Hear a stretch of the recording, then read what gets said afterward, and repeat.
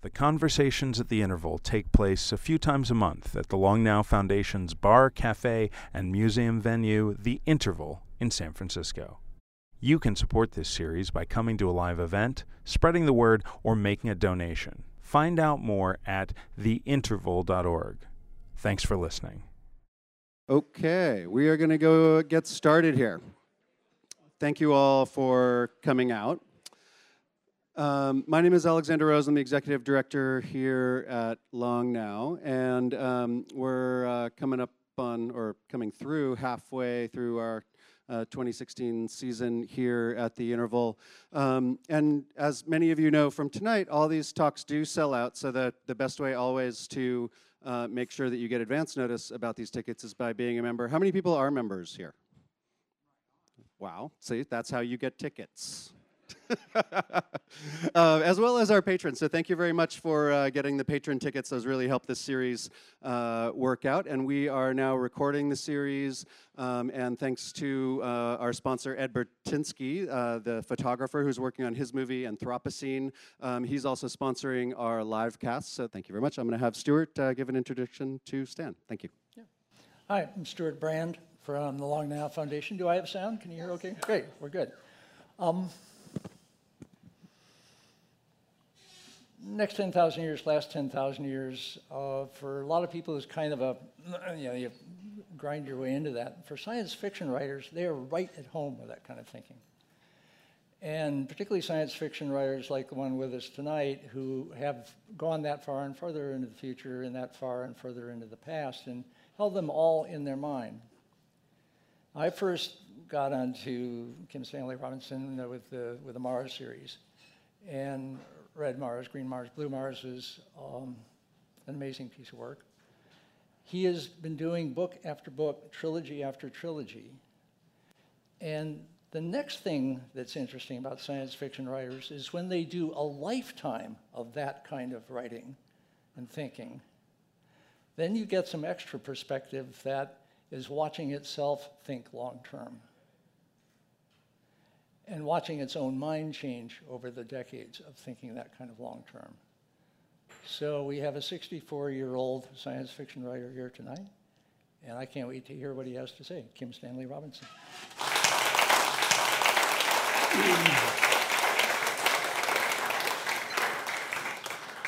Well, thank you, Stuart, and thank you, everybody, for helping me and having me here.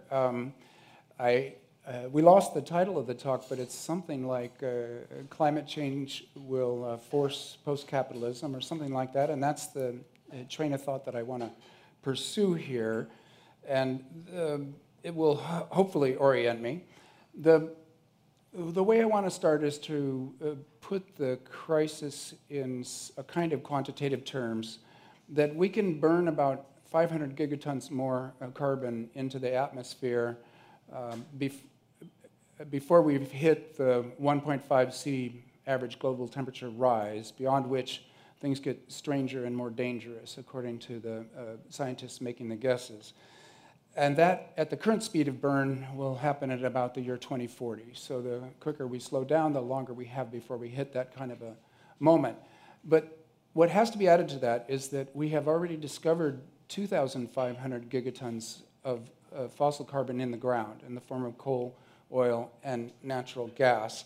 And those 2,500 gigatons of carbon are already on the books of corporations as assets and already claimed by nation states as national resources.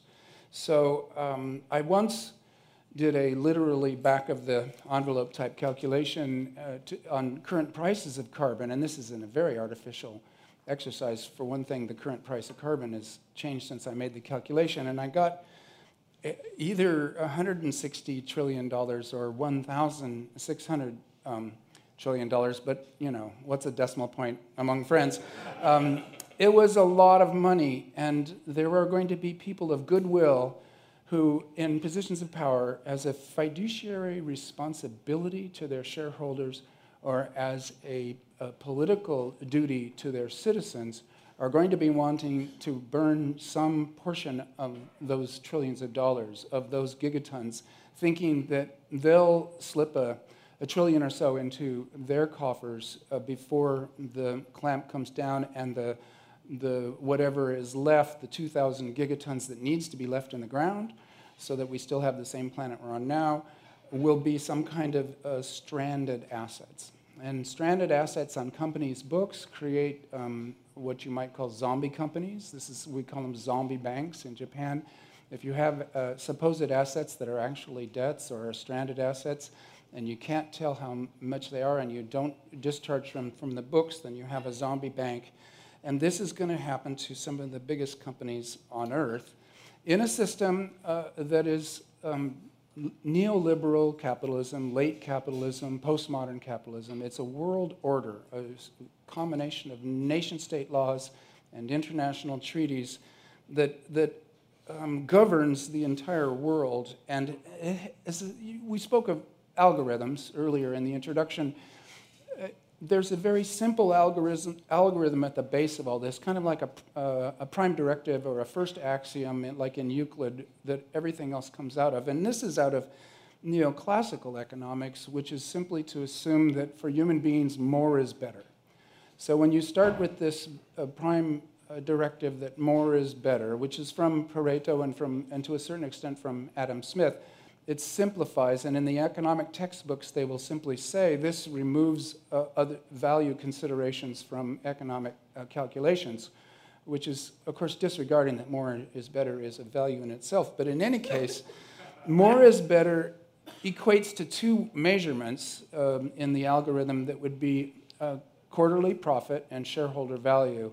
And when these are the main criteria for whether we're doing well or ill on this planet, you immediately get to some very serious problems. And sticking to carbon for just a second here, I'll say that it was the president of the World Bank, who therefore is one of the high priests of global capitalism, who said, we need to put a price on carbon. And this was an astonishing admission for someone who is a spokesperson for free market capitalism and neoliberalism to say. Essentially, the pricing system has failed when it comes to putting a price on carbon, and it's not, the price we put on it is too low. The true cost of it is higher than the price. And it's an admission of market failure from right in the heart of the market system itself. Now, what's interesting about this notion of underpricing is it's not just carbon. All commodities and all labor are underpriced. And this is because of the way our system works. There's a downward pressure on pricing because it's a cumulative equilibrium. It's crowdsourced. It's democratic. It is indeed a cumulative equilibrium of all the buyers and sellers coming together, agreeing in a free contractual manner that I'll pay you this much for thus and such, and I'll sell it to you for that much. Unfortunately, all the buyers are stressed and want to buy things for as little as they can get them, so they buy it for as cheap as possible. All the sellers want to stay in business and are in competition with the other sellers. And so there is, on both sides, in a collusion of everybody alive today to make prices shift downward to the point where things are priced for less than it cost to make them. And I get confused with that because it sounds like a description of bankruptcy, and indeed, many companies do go bankrupt. But what happens is the true cost, which was higher than the price that got charged and paid, is shoveled under the carpet and into the future. Externalities for the biosphere and labor costs that are below a living wage for labor. So what happens is that two parts of the world get hammered by this drive downward of prices. The selling things for less than they cost to make means that there's this is a technical term in economics called dumping, or even predatory dumping, where you sell things for less than they cost to make it, hope to drive your competitors out of business, and then you raise the price to the level where you make a bigger profit. But in this case, the competitors are future generations who are very poor at competition at this point. So this is also the definition of how a Ponzi scheme works. And it could be that now, if you think of our economy as a multi-generational Ponzi scheme, that now is the Bernie Madoff moment is now. We're hitting it. And that's why we see the environmental and human problems that we see. There's a wonderful, now one of the ways that economics manages to excuse itself for this predatory dumping on the future is the assumption that's made in classical economics that the future is going to be richer than the present, and that also if you rate our interests against all of the future generations, which extend out maybe to, well, the long now, 10,000 years, then we are don't rate very highly rated to everybody else. So it gets amortized. The future gets discounted. So if you discount the future at a 1% rate, then you're saying that the future is going to need our help, and we therefore are going to save money, and we're going to treat the future as if it's important and needs our help. But if you think the future, because of our great technical advancements, they're going to be richer than us, you discount the future more heavily, like at a 5% rate, saying, look, they'll take care of themselves. And so a small discounting rate values the future, a high discount rate disvalues the future, and there's always a very high discounting of the future in our economy. And it has to be said that this is a political and ethical decision. It's not a scientific, technical, or economic decision, except in as much as economic decisions are political and ethical decisions at all points. So the future pays for what we've done, and the assumption that is made in economics is they'll be able to pay their way out of it. Later has to do with fungibility, the idea that everything is fungible to anything else, and especially to money itself. That essentially, if things go bad, they will just pay money to buy their way out of it. But unfortunately, there are many things that are not fungible to money. Health, extinction. There are things that you can't buy your way out of. Ocean acidification, we can't buy our way out of. And this is just one of many things. So the other problem with the capitalist system that we're living in, we have now given the name inequality. And that's a good name. And at times in the past, they've called it class, or at times it's had different names. But inequality, calling it now, it's not a bad name for what we're talking about. 1% of the people on the planet own 42% of the human wealth. And the top 5% of income earners on this planet, of capital holders, own about 85% of the human wealth. So it is a kind of an oligarchy. It's as extreme as it's been since the Gilded Age or since feudal times. People have different ways of rating this, but it is very, very high, and people are noticing it. And inequality, which is a natural result of the capitalist system, it's not people gaming the system or cheating the system. It is the natural result of things working the way they work. You get a human population where only 1 or 5% or maybe 20% of the population is comfortable. Everybody else, the joke is to call it the precariat, you know, from the proletariat to the precariat. Everybody's situation is precarious. There's been a financialization of risk, financialization of daily life. Risk has been shifted off onto people. And now, again, this is an economic term. Risk sort of implies, like you're in a casino, that you get to choose. If you say, well, I don't like risk, I'm going to avoid risk, and so I choose not to take risks. But the risks are of aging, of getting sick, of not having a pension. In other words, these are not so much risks as inevitability. And the cost of them have been privatized rather than socialized in the last 30 years.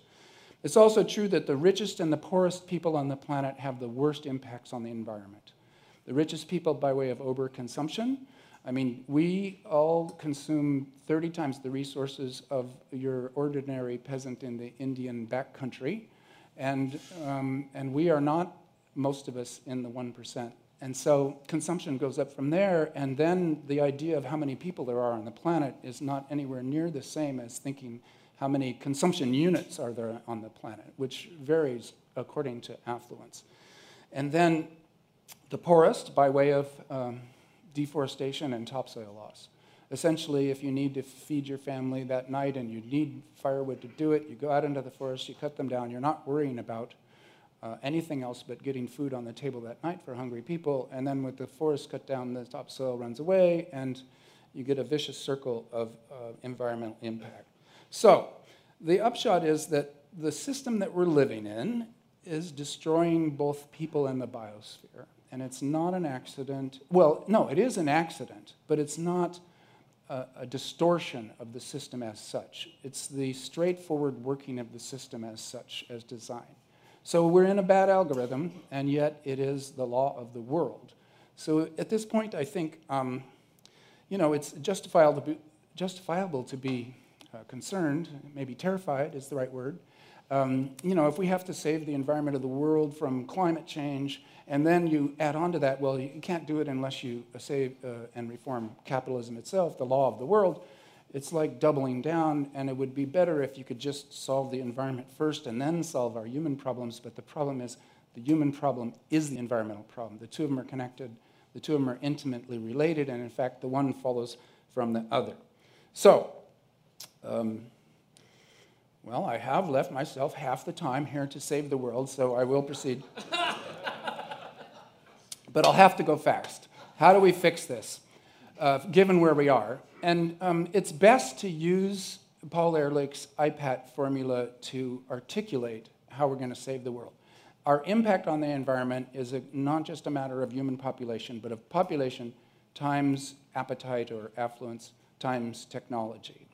This is the famous IPAT formula, and it's very useful for articulating this matter that a human being is not all human beings have the same impact on the environment. So let's take it one at a time. You say population. We do need to stabilize population, and this is something that often doesn't get allowed to be talked about by the environmental movement, because it sounds like then you're more interested in the environment than you are in people, although the two are so much the same. But you can say that and have immediately the solution, because population stabilizes when women have their full set of legal rights. And this has just been proved demographically. Thank you. Across the whole world, we have had sample cases in Thailand, in Indonesia, and in the prosperous half of Mexico. When laws have changed that give women their full set of legal rights and education, etc., the population replacement rate drops below 2.2%, which is the replacement, 2.2 kids per woman. It drops below that, down into a sustainable and even a decrease in population. This is something we can count on, and it means that there's a double good. Women's rights equal population stabilization equals environmental stabilization. It's a great doubling. It's not a doubling to complain about or like, oh my gosh, we want this to be a pure moral good without use value. Use value and moral value together, that's not a bad thing to have. It just empowers them both. Then secondly, technology. Here we are, the Whole Earth Catalog. Clean tech. We are getting closer and better at clean tech. We've been in a sort of Stalinist Chelyabinsk 65 of a world, way dirtier than you think because so much of it is invisible and off-sited. And yet, we can see now because of the carbon burn especially, but in many other ways, pollution and strange chemicals, pesticides included, that we've been putting out into the world faster than the world can chew them up and restore them to more natural chemicals. And that's been going on for a long time, but the cleaner techs are already here and getting better fast. So what we would need is to find a way to pay ourselves to install them as fast as possible, to swap out from a dirty fossil fuel tech to a clean renewable tech of any kind that would be consistently improving. And this comes back then again, unfortunately, to the middle term, which Ehrlich called affluence, and I don't like that because Thoreau was affluent, and he lived on nothing. So affluence is it's the wrong word.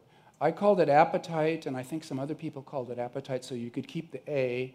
I think we could just call it economics now and call it the IPET formula, because what we really mean here is the economic system is also a value system of how much do we use and how do we pay ourselves for what we do. And so that is where you get to this question of how can we afford survival itself? Can we afford to survive? Because it doesn't pencil out. Very commonly with standard economics, you will say to someone, well, it would be way better if we had solar power and clean energy within 10 years. And they say, well, but it's so much more expensive. Or you could say, the Ogdalala aquifer is being sucked up and used, that's fossil water. When it goes, a huge swath of the central United States is going to be without fresh water. And so you could say, well, we should immediately be making gigantic clean energy desalination plants all around the Gulf of Mexico or whatnot. And then the answer is, Well, but that's too expensive. And again, there's that fungibility. There's that discounting of the future. In the future, when water that isn't there becomes quite expensive, even though non-existent, then it will actually pencil out to have desalination. So doing it now and ahead of time, that's why Frank Ackerman's book is called Can We Afford the Future? And that's also why my old advisor, Frederick Jameson, I think is the one who made up this saying that it's easier to imagine the end of the world than it is to imagine the end of capitalism.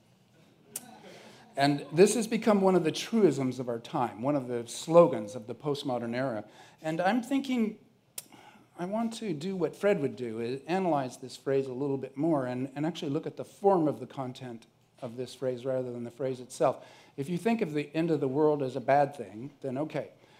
It's easier to imagine the bad thing. And then the end of capitalism, if you agree with my analysis of it, then that would, an end of capitalism would be a good thing.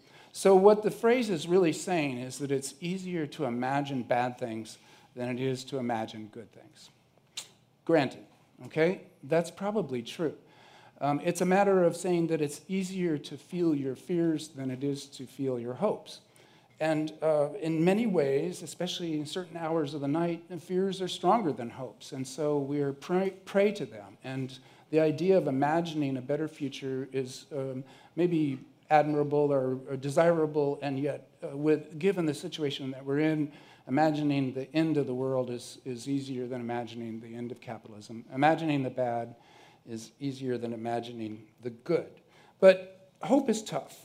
And it continues to persist in all situations. So we were going to hope our way forward here as I continue to attempt to find the lever that the Archimedes lever to change the situation. We got finance, which is really free-floating capital, a system, the market, the laws that allow capital to move around the world with immense liquidity and power that can, if it wants, the market can destroy any individual's currency by going in and speculating on it in a certain way, as Soros did with England, as Europe is now doing with Greece. So there's free-floating capital. There's also governments, nation-states. And there's also simply people. And I'm thinking that they're in a kind of a scissors, rock, paper configuration where it isn't immediately obvious which one manages to hammer the others, but there's a very strong case being made today. Lazzarato's Governing by Debt is a very eye-opening book. Maurizio Lazzarato, that finance has whipped governments, that because governments all have huge public debt, those government debts are to the banks, to finance, which meanwhile has the freedom to move anywhere it wants around the world, and there are no liquidity controls on currencies. So there are people who are saying that really it's game over, that finance always ran governments, that governments were always a false front, and democracy was always a kind of a kabuki for people to feel comforted by. This is a little too cynical, I think. There's a better history that can be written of the power of democratic governments that come out of the 18th century with quite a bit of energy, and I feel that after the enclosure of the commons, people were so immiserated that democratic governments were the virtual commons. So the first virtuality is democratic government in the 18th century. But it's anytime there's a commons, virtual or real, there's enclosure, and enclosure can always succeed by the immense universal solvent power of money and its universal fungibility on people's brains. But finance, in its current configuration, prides itself on being efficient. And efficiency in economic terms is a funny word. It has to do with, just-in-time manufacturing, of not wasting it at any point along the way. And I will say this, efficiency is probably non-human, but a kind of an algorithm, but definitely it's not resilient or robust. Efficiency is fragile. So in this case, finance is never content to have only its own money in the bank. It loans it out. It leverages it. So all of the big five banks in the United States and all big investment institutions and firms are leveraged out to the point where only 3 to 4% of the loans that they have given out to the world do they have in assets in hand back there at the bank itself. This was revised by Dodd-Frank and by the Oxley-Sarbanes after the 2008 crash, and the Congress managed to regulate to the point where they upped it up to like 5%, but then finance and the big banks have wedged it back down. There's something that Congress has mandated called the Systemically Important Financial Institution, the SIFI, which really means too big to fail, with the idea that you don't want to have institutions that are too big to fail because then we have to bail them out. Well, both Westinghouse and General Electric have gone to the courts and argued that they are not too big to fail, that they're small enough that they can fail and no one will be harmed because they don't want to be put under the regulations and restrictions that are put on the big SIFI, and they both won their cases. I wish I could see the transcript of their lawyers saying to the government, no, we're not important, we're really a tiny company. But in any case, they are over-leveraged. They're hanging out there over the abyss, and what they do is rely on people. People are illiquid in that you need a job, you need a house, you need a pension. And those are investments that last for years. You can't pull them and reinvest them somewhere else at a higher rate of return instantaneously or millions of times a second, like finance can do with their liquidity. So there are ways in which it looks like finance has the upper hand and is like the rock smashing the scissors or the scissors cutting the paper, because liquidity always beats illiquidity, and big always beats small in these battles under the laws as we've set them up. But finance relies on bundled payments of mortgages, student debt, utility payments, and indeed debts of all kinds from responsible citizens that come in on a monthly basis to the big banks, to the loan holders, who then take it, bundle it, loan it back out, leverage it, and they are, in essence, overextended. So a moment comes when I can see some of you are seeing my point here. The ultimate source of value, the ultimate securitization of all of these loans are people themselves and the payments that they've contracted to make. So there's a concept going around now that's sometimes called fiscal noncompliance or strategic defaulting or simply strike or odious debt, personal odious debt, or the Jubilee, or even the idea that if everybody went to the bank on the same day and asked for their deposit back out, the banks would not be able to do it and they would crash on the spot. In other words, being as over-leveraged as they are, the crash of 2008 could be artificially repeated by people doing it on purpose. So the subprime mortgage crisis, and hopefully you've all seen The Big Short, you know the story, I can skip that. It was caused by people promising to pay debts that they didn't have the money to pay, and so when time went on, they all crashed at the same time, and the whole system came down. That can happen again any time. The way capitalism works is permanent growth. There'll be another bubble, there'll be another crash, but in this case, people could actually cause the crash on purpose. July 4th, 2019. You pick your date, you have Independence Day, whatever. You know, not paying your mortgage is possibly going to be a popular move. There would be this particular kind of surveillance. Everybody's all freaked out about surveillance. The government is watching you at all times. It's Big Brother-ish, blah, blah, blah. Everybody complains on this on Facebook and on their Twitter. So it's a little bit bizarre, but say it's a real complaint. But here's the surveillance that counts. Your credit rating. That's surveillance by finance of you. So if we were to have this moment of strategic defaulting, fiscal non-compliance to bring the banks down, afterwards we would have to forgive ourselves by way of Congress this odious debt, and everybody's credit rating would have to reflect that their credit rating for that particular day was a matter of free speech and political action, and therefore forgivable. Or on the other hand, you could just say that after that happens, you get retroactive debt restructuring, and we go back to the table and renegotiate with the banks what's going on. But okay, we bring down the banks. This is like bringing down your mountaineering partner on the big face.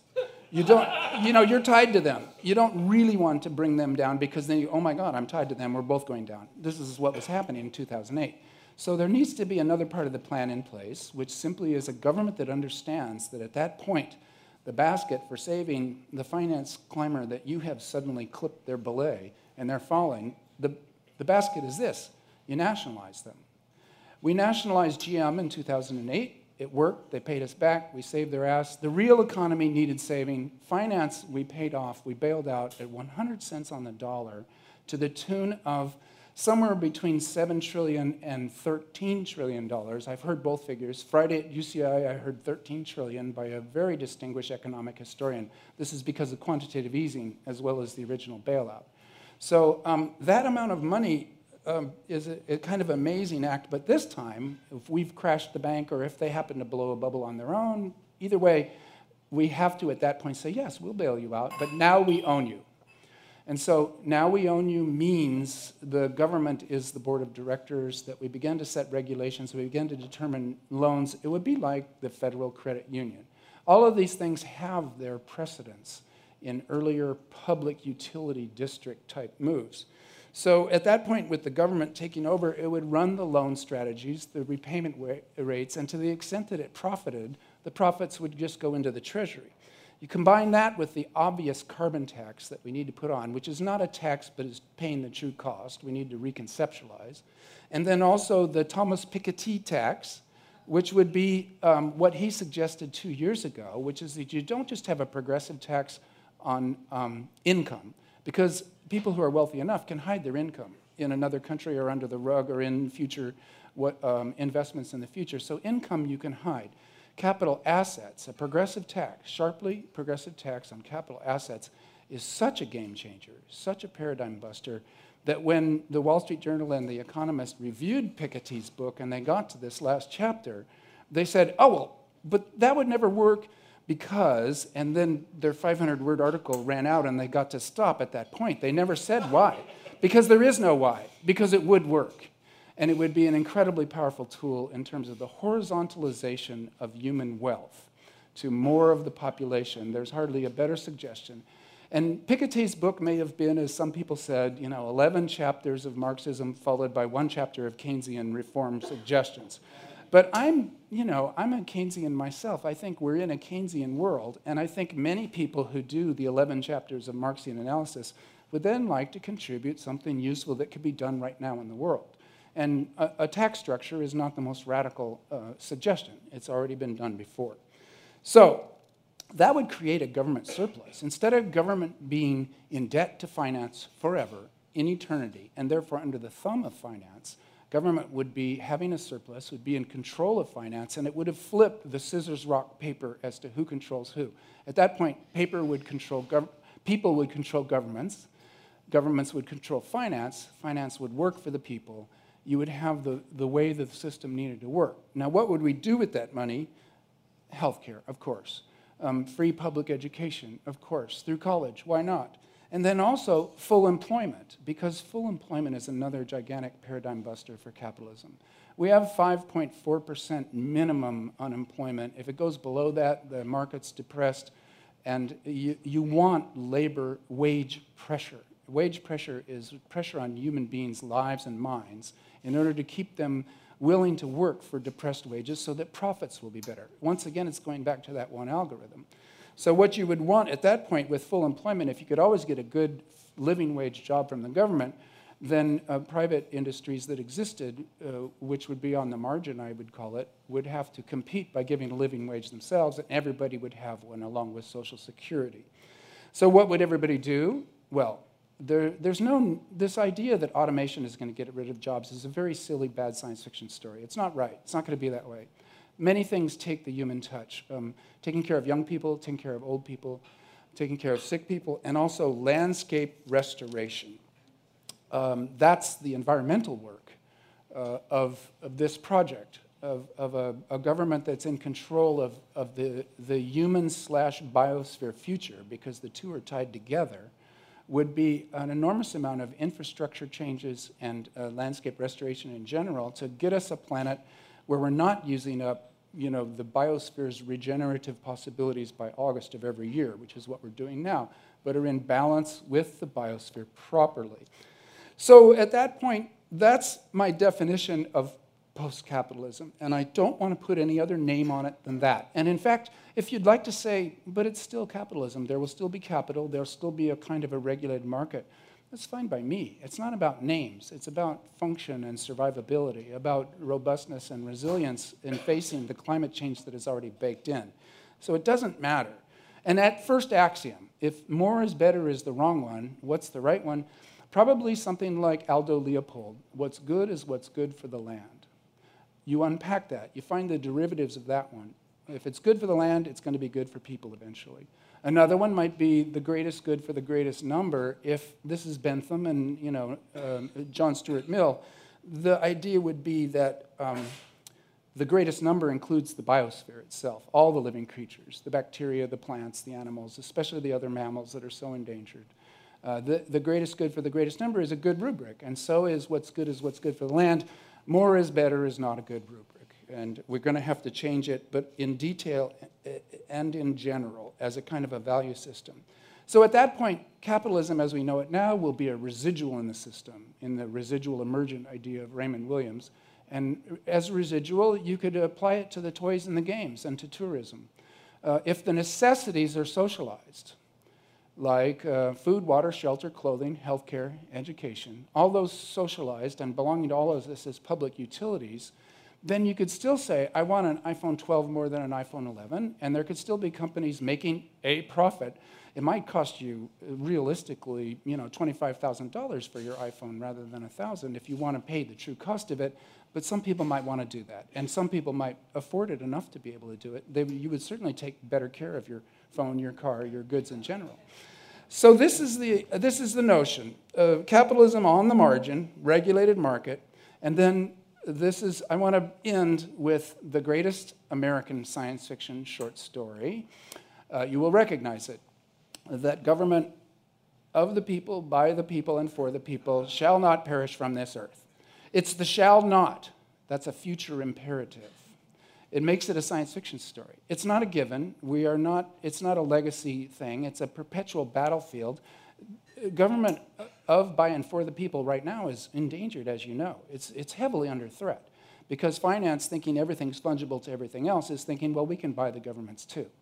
So the struggle over government is going on, and this injunction, this command by Lincoln at Gettysburg itself, is a very important reminder. It's a utopian science fiction story, in effect, because democracy is not natural, nor is it easy. It's more complicated than anything else. So this is the science fiction story to end with, and I just hit 35 minutes on the noggin. Wow. 35:04. Have a seat.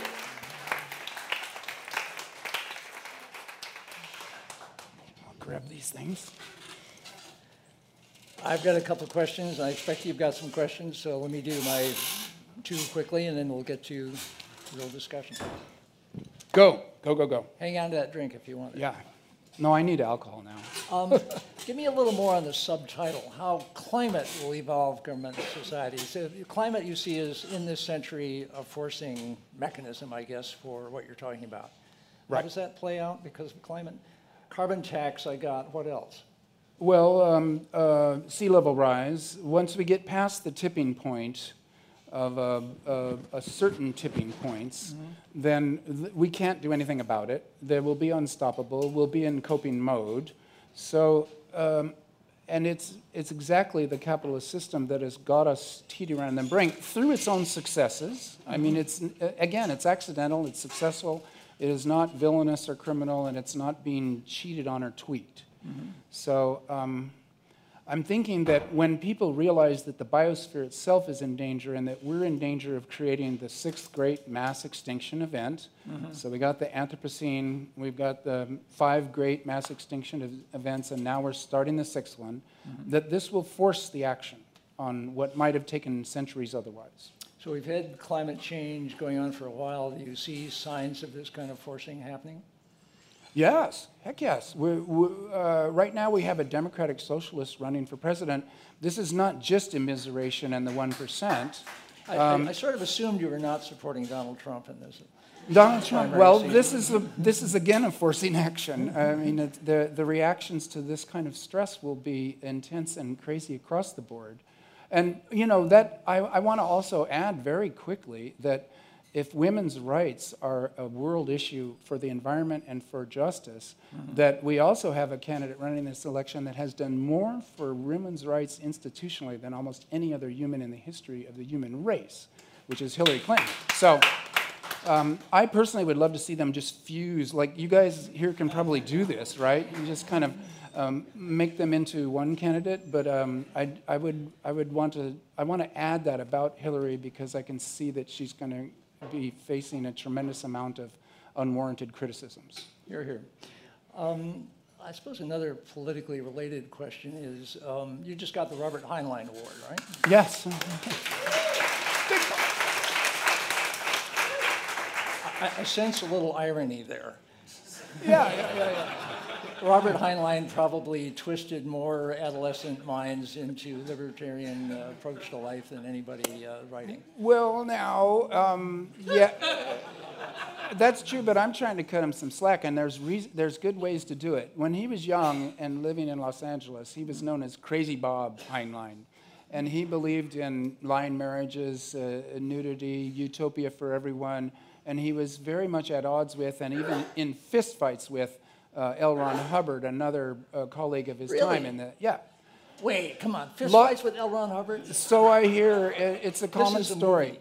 The Los Angeles Science Fiction Society had at the same time Heinlein, Hubbard, Ray Bradbury, and it was a vibrant place. And Crazy Bob, at that point, was, I would say, ideologically polymorphous. What the hell happened? Okay, so... Later on, as happens to so many of us, he got, in his old age, quite conservative and crusty, considering that the best form of human government would be the junta. I'm not sure about that one. Well, when you came along with the Mars trilogy, there were a couple things that were unique at the time. One was Mars was not hip then. It's insanely hip now.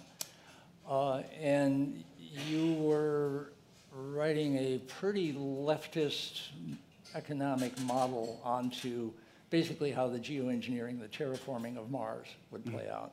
Is that an accurate statement? Yeah, that's right. And in your mind, where you're doing that, is that's how you could realistically imagine Mars actually being terraformed, or this was at last a chance, a platform to play out some of your leftist fantasies? Well, maybe more the latter. When I was writing the Mars books, it was the Viking data. The Viking data came in '76, and they gave us a Mars that was 1,000,000 times more detailed than what we had before that, Mariner and Viking. It took a while to assimilate for science fiction writers and say, well, what have we got here? And then it was Sagan and his crowd that said, if you were interested in terraforming and wanted a planet to do it, Mars is as good as it gets. We'll never find a place that is more close to being terraformable, and they began to model it. So I was the lucky recipient of that. When I began to write novels and I saw that Mars would be a great place to backpack, and it resembled the High Sierra, which it didn't, but in Green Mars and Blue Mars it does. Nevada resembles, right? It was, yeah, it goes like from the Ruby Range in Nevada to the Sierra to the Coastal Range over the trilogy. It was something I wanted to do. And then the leftist ideas was just my hippie California, Gary Snyder, New Age, Buddhist. Right. You know, Gary you know the drill. Here I am. Gary was a red diaper baby. He grew up with it. Did you? No. I grew up in Orange County to a blue diaper baby. Whatever. It was not a political household. It was a technical and pseudo-apolitical household. Pseudo-apolitical household is a concept. Well, I think that the American technical class would say, happens too often, that, well, I'm just into technical stuff. I transcend politics, or politics is the grubby stuff and science is the clean stuff, and they try to make an artificial distinction between the two. So are you basically turning against that, or did somebody get to you with a more interesting and persuasive frame? It was a combination of Snyder, Frederick Jameson, Ursula Le Guin, and the science fiction community itself. I was very lucky in my teachers. All three of those were teachers of mine at different times in my life. Jameson was my thesis advisor, and he told me to write about Philip K. Dick, the greatest living American writer, at which my jaw dropped. I had only read Galactic Pot Healer, and I was looking at this professor thinking, you've got to be kidding me. But I went ahead and I read Phil Dick on Fred Jameson's behalf, and then Gary was teaching poetry at Davis when I was there, and so I took classes from him. Right. And Ursula came down to UCSD and taught science fiction writing at UCSD, so I'm thinking, just do what they tell you. Yeah. Have fun. And you have. That's good to know. Questions from the audience. I'm going to start right in the back with the beige arm. Go ahead and stand up and say your name. That'll help us all hear you. Yeah. Yeah, so I'm deep into Aurora right now. I'm deep into reading Aurora right now, and it's maybe, I've read a couple other books of yours in the past. One of my questions is, you never seek out genetic modification as a solution to the problems that you've created for your books. Can you talk a little bit more about that? This is a biologist. Yeah. Until the CRISPR technology came along just last month or so, I felt like the solutions need to be imagined at the macro scale of.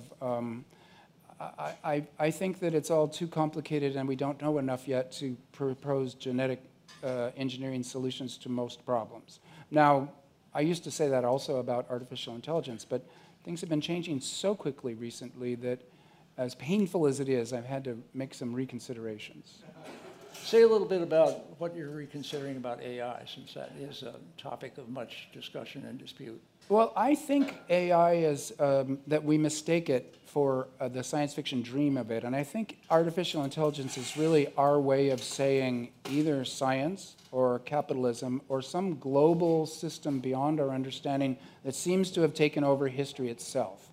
And so I want to propose that when we talk about AI, we're talking about science, and we're imagining it as Big Brother or as a HAL in 2001: A Space Odyssey, who will, out of a mistaken good intentions, kill us all. Mm-hmm. But in fact, it's always under our control. It's mainly just really fast processing. And until I began to listen to people down at Google talking about quantum computing, I thought, it's just like a giant adding machine, and so what? It's still, history is still in human hands, because the machines don't have intention, will, consciousness, etc. Now, if quantum computing succeeds, which is we don't know, because we don't know if we can stabilize the qubits, but if we can stabilize qubits and they begin, and the algorithms written for them are clever enough, we might get some really fast computers. And then you ask them, are you conscious? And they're going to say, I don't know, because I don't know what consciousness is, but let me think about it. And I'm thinking, maybe 1 trillion times faster than you are, so whatever's going on, let's call it consciousness. And this is the narrator of Aurora, a machine that probably is not conscious like we are, but when the processing speeds get that fast, the Turing test is a very low bar. We're easily fooled. like your iPhone, you're thinking is conscious, just because it answers your question. So the Turing test is not the big test. Here, here. I would say, I'll add something on quantum computing, which is that in August, one of the seminars about long-term thinking we have coming is from Seth Lloyd, and he's one of the pioneers of quantum computing, and his talk is called Quantum Computing Reality, in the sense that he's been with it long enough, he's got perspective on it, and the hype and the anti-hype. Oh, yeah. Hopefully he'll be able to lead us into what's actually happening, and when I heard him recently just chatting about it, frankly, more is happening than I thought. Mm-hmm. But it's incremental, and then you get a sense of what's the rate of the incremental improvement and what things happen at various stages. That's what he'll talk about. And then all of us will be trying to keep up with it. Other questions, thoughts? Right here. Speak up, stand up, speak up. My name's Carter Brooks. Oops, sorry. I appreciate very much your sort of allusions to the fact that what we have as capitalism right now is sort of no one's fault in a way, that it sort of naturally emerges that way. And so my question is to sort of expand on that a little bit. One of the pet descriptions I use of the situation we're in is that we have a civilizational organism that's metabolizing the stored energy of the planet. So it's like having a big open bank vault.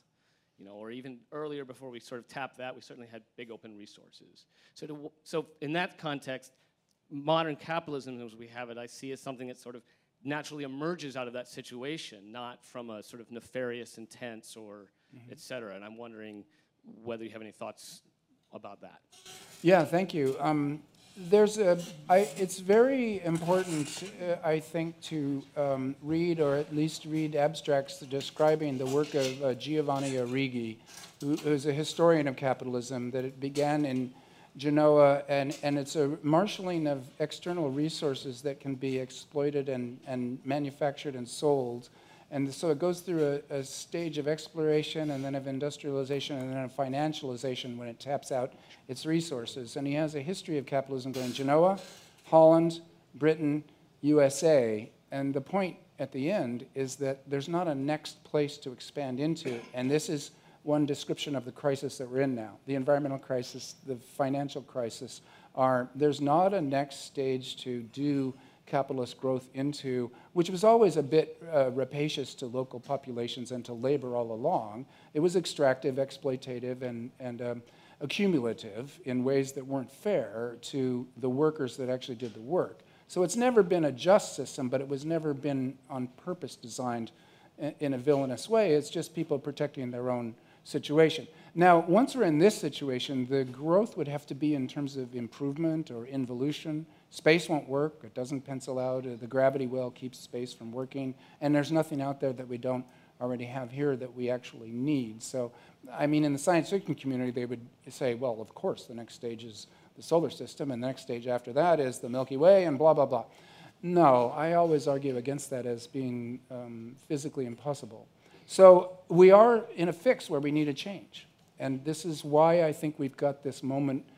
The long now, I hear people talking about the long emergency, although the long emergency, kind of cute, is not as long as the long now. Mm-hmm. The long emergency might be a century or two, where in this next century or two, we have to get into a balance with the biosphere as a civilization. That's a kind of an emergency. Good way to put it. Question. Okay, you're pointing way over there. Hi. Yeah, I just wanted to ask a bit more about your vision for the future and how technology could play a role in reducing carbon emissions when in a state-controlled system. You painted this portrait of the state takes control of the banks and then implements some type of carbon tax, and that leads to a benevolent system. But we do have a current example of a state-controlled economy that's trying very hard to make progress on environmental concerns, which is China.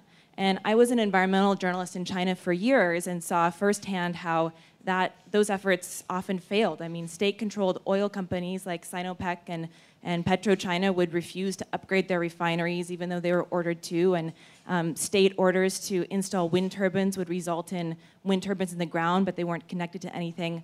There's just failure after failure of that system. So I just wanted you to explain a little more about how your vision would work. Sure, but now let's say China is an aberration and a strange example because they got 1 billion people on a land surface the size of the United States, where a lot of that land is unusable desert like here, and that what they first wanted was poverty reduction in the initial Chinese effort, was first to get themselves out from under the imperialist Western crushing of their culture, and then to get onto a quickly industrialized basis. So they went through the kind of Stalinist, Maoist moment that was a moment of extreme suffering, and now it's said that 200 engineers run the country, but as you're pointing out, that isn't really possible with 1 billion people, because orders go down and then they filter out into the sand and they disappear.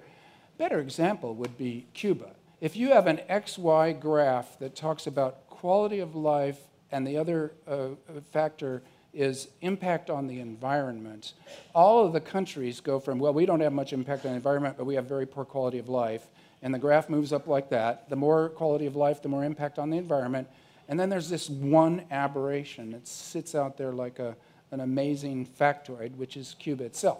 Now, I don't know, if the whole world immediately went to Cuba's rules, we would be better off. I don't know if that's true or not, but I propose it because of the data. Let's say if the entire world ran by Denmark's rules, we would be better off. So there you got social democracy rather than some bizarre pressured form of socialism and communism. Social democracy? I think so. So you go, in terms of where we are now in neoliberal capitalism, where capital itself has no brain, except it's just profit. It will eat up the world in the same way that the Chinese did in their attempt to improve their people, maybe even worse. So what you need is anti-austerity, Keynesianism, social democracy, and then post-capitalism of some kind of definition. And I'm saying the state is often mythologized on the left, the right, the center, as a big bad beast, and I'm saying let's call the state government, let's say we're in charge of it, and change the terms and see if we get a better feeling about it. Who's the next person with a mic? Hey, it kind of related to what you were just saying. You know, we often criticize the revolving door between banks and government as it is. How do you, when the regulated and the regulators are the same people in a state-controlled banking system, how do you control corruption?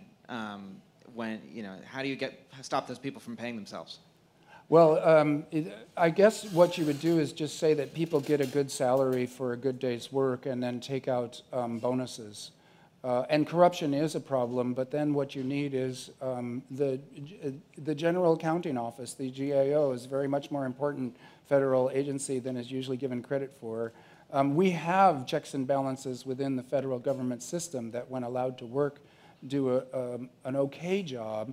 With that said, you know, power corrupts, and absolute power corrupts absolutely. That's a pretty good descriptor of humanity's engagements with itself.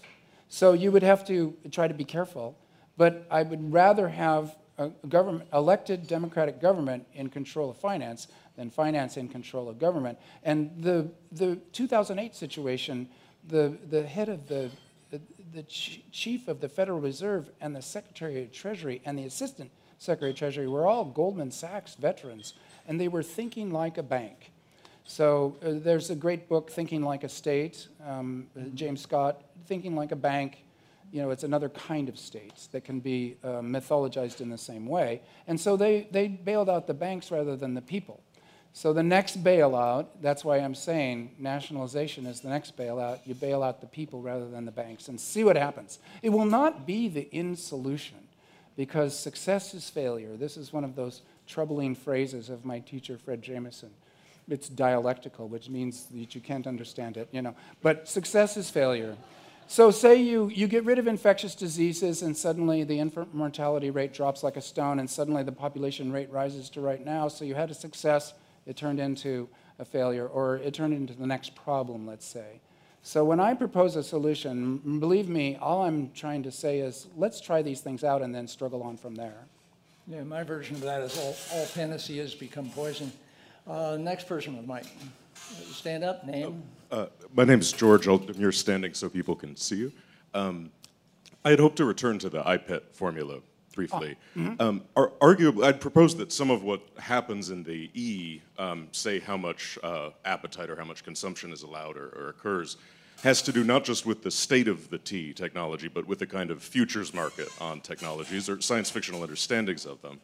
And if that's true, I wonder if some of the interests you mentioned at the beginning of your talk might see manipulating that futures market and overselling certain technologies, say carbon capture and sequestration, CDR, solar radiation management, geoengineering, as a way of unstranding some of their assets. Do you think that's plausible? And if so, how do you think it might play out? Well, if I understand you, I'm thinking that what you want in futures markets is to buy options, and essentially it began as insurance. If things go wrong with this investment by something that happens in the future, can I hedge? So you hedge yourself against bad futures by doing what's resilient or robust. So the idea of the hedge is a strong one until it turns into an excuse for casino gambling.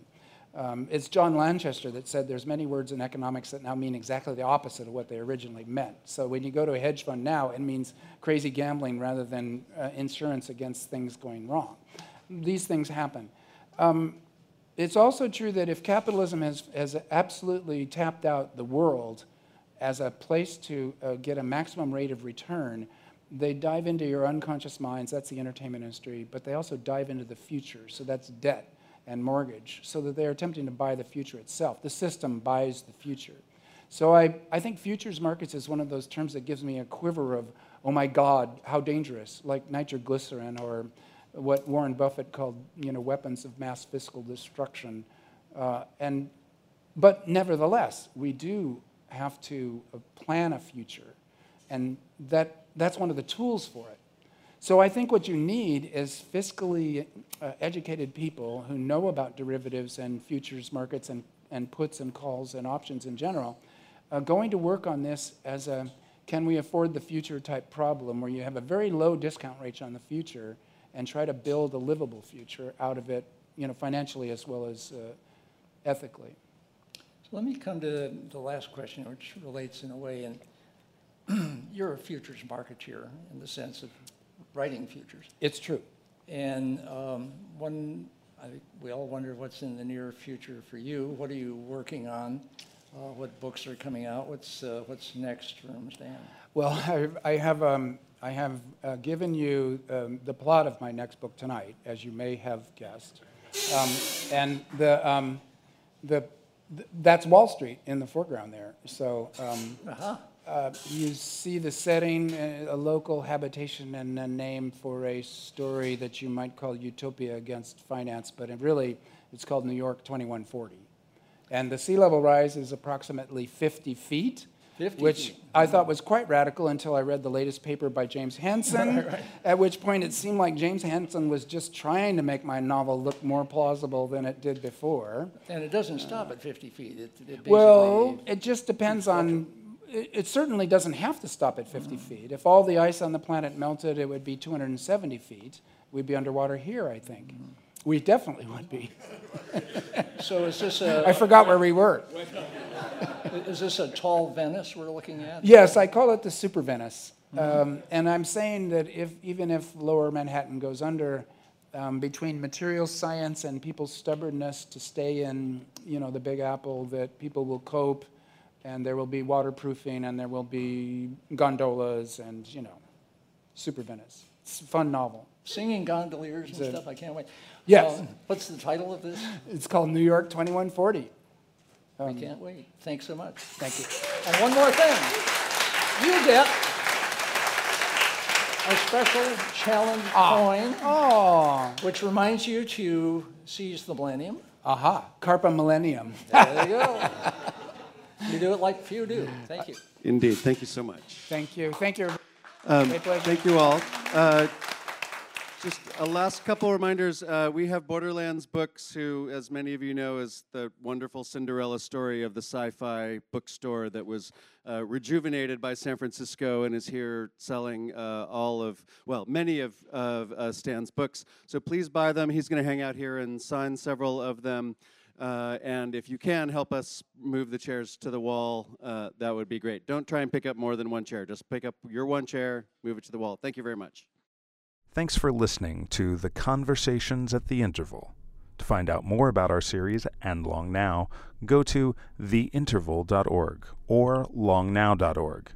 Thanks again.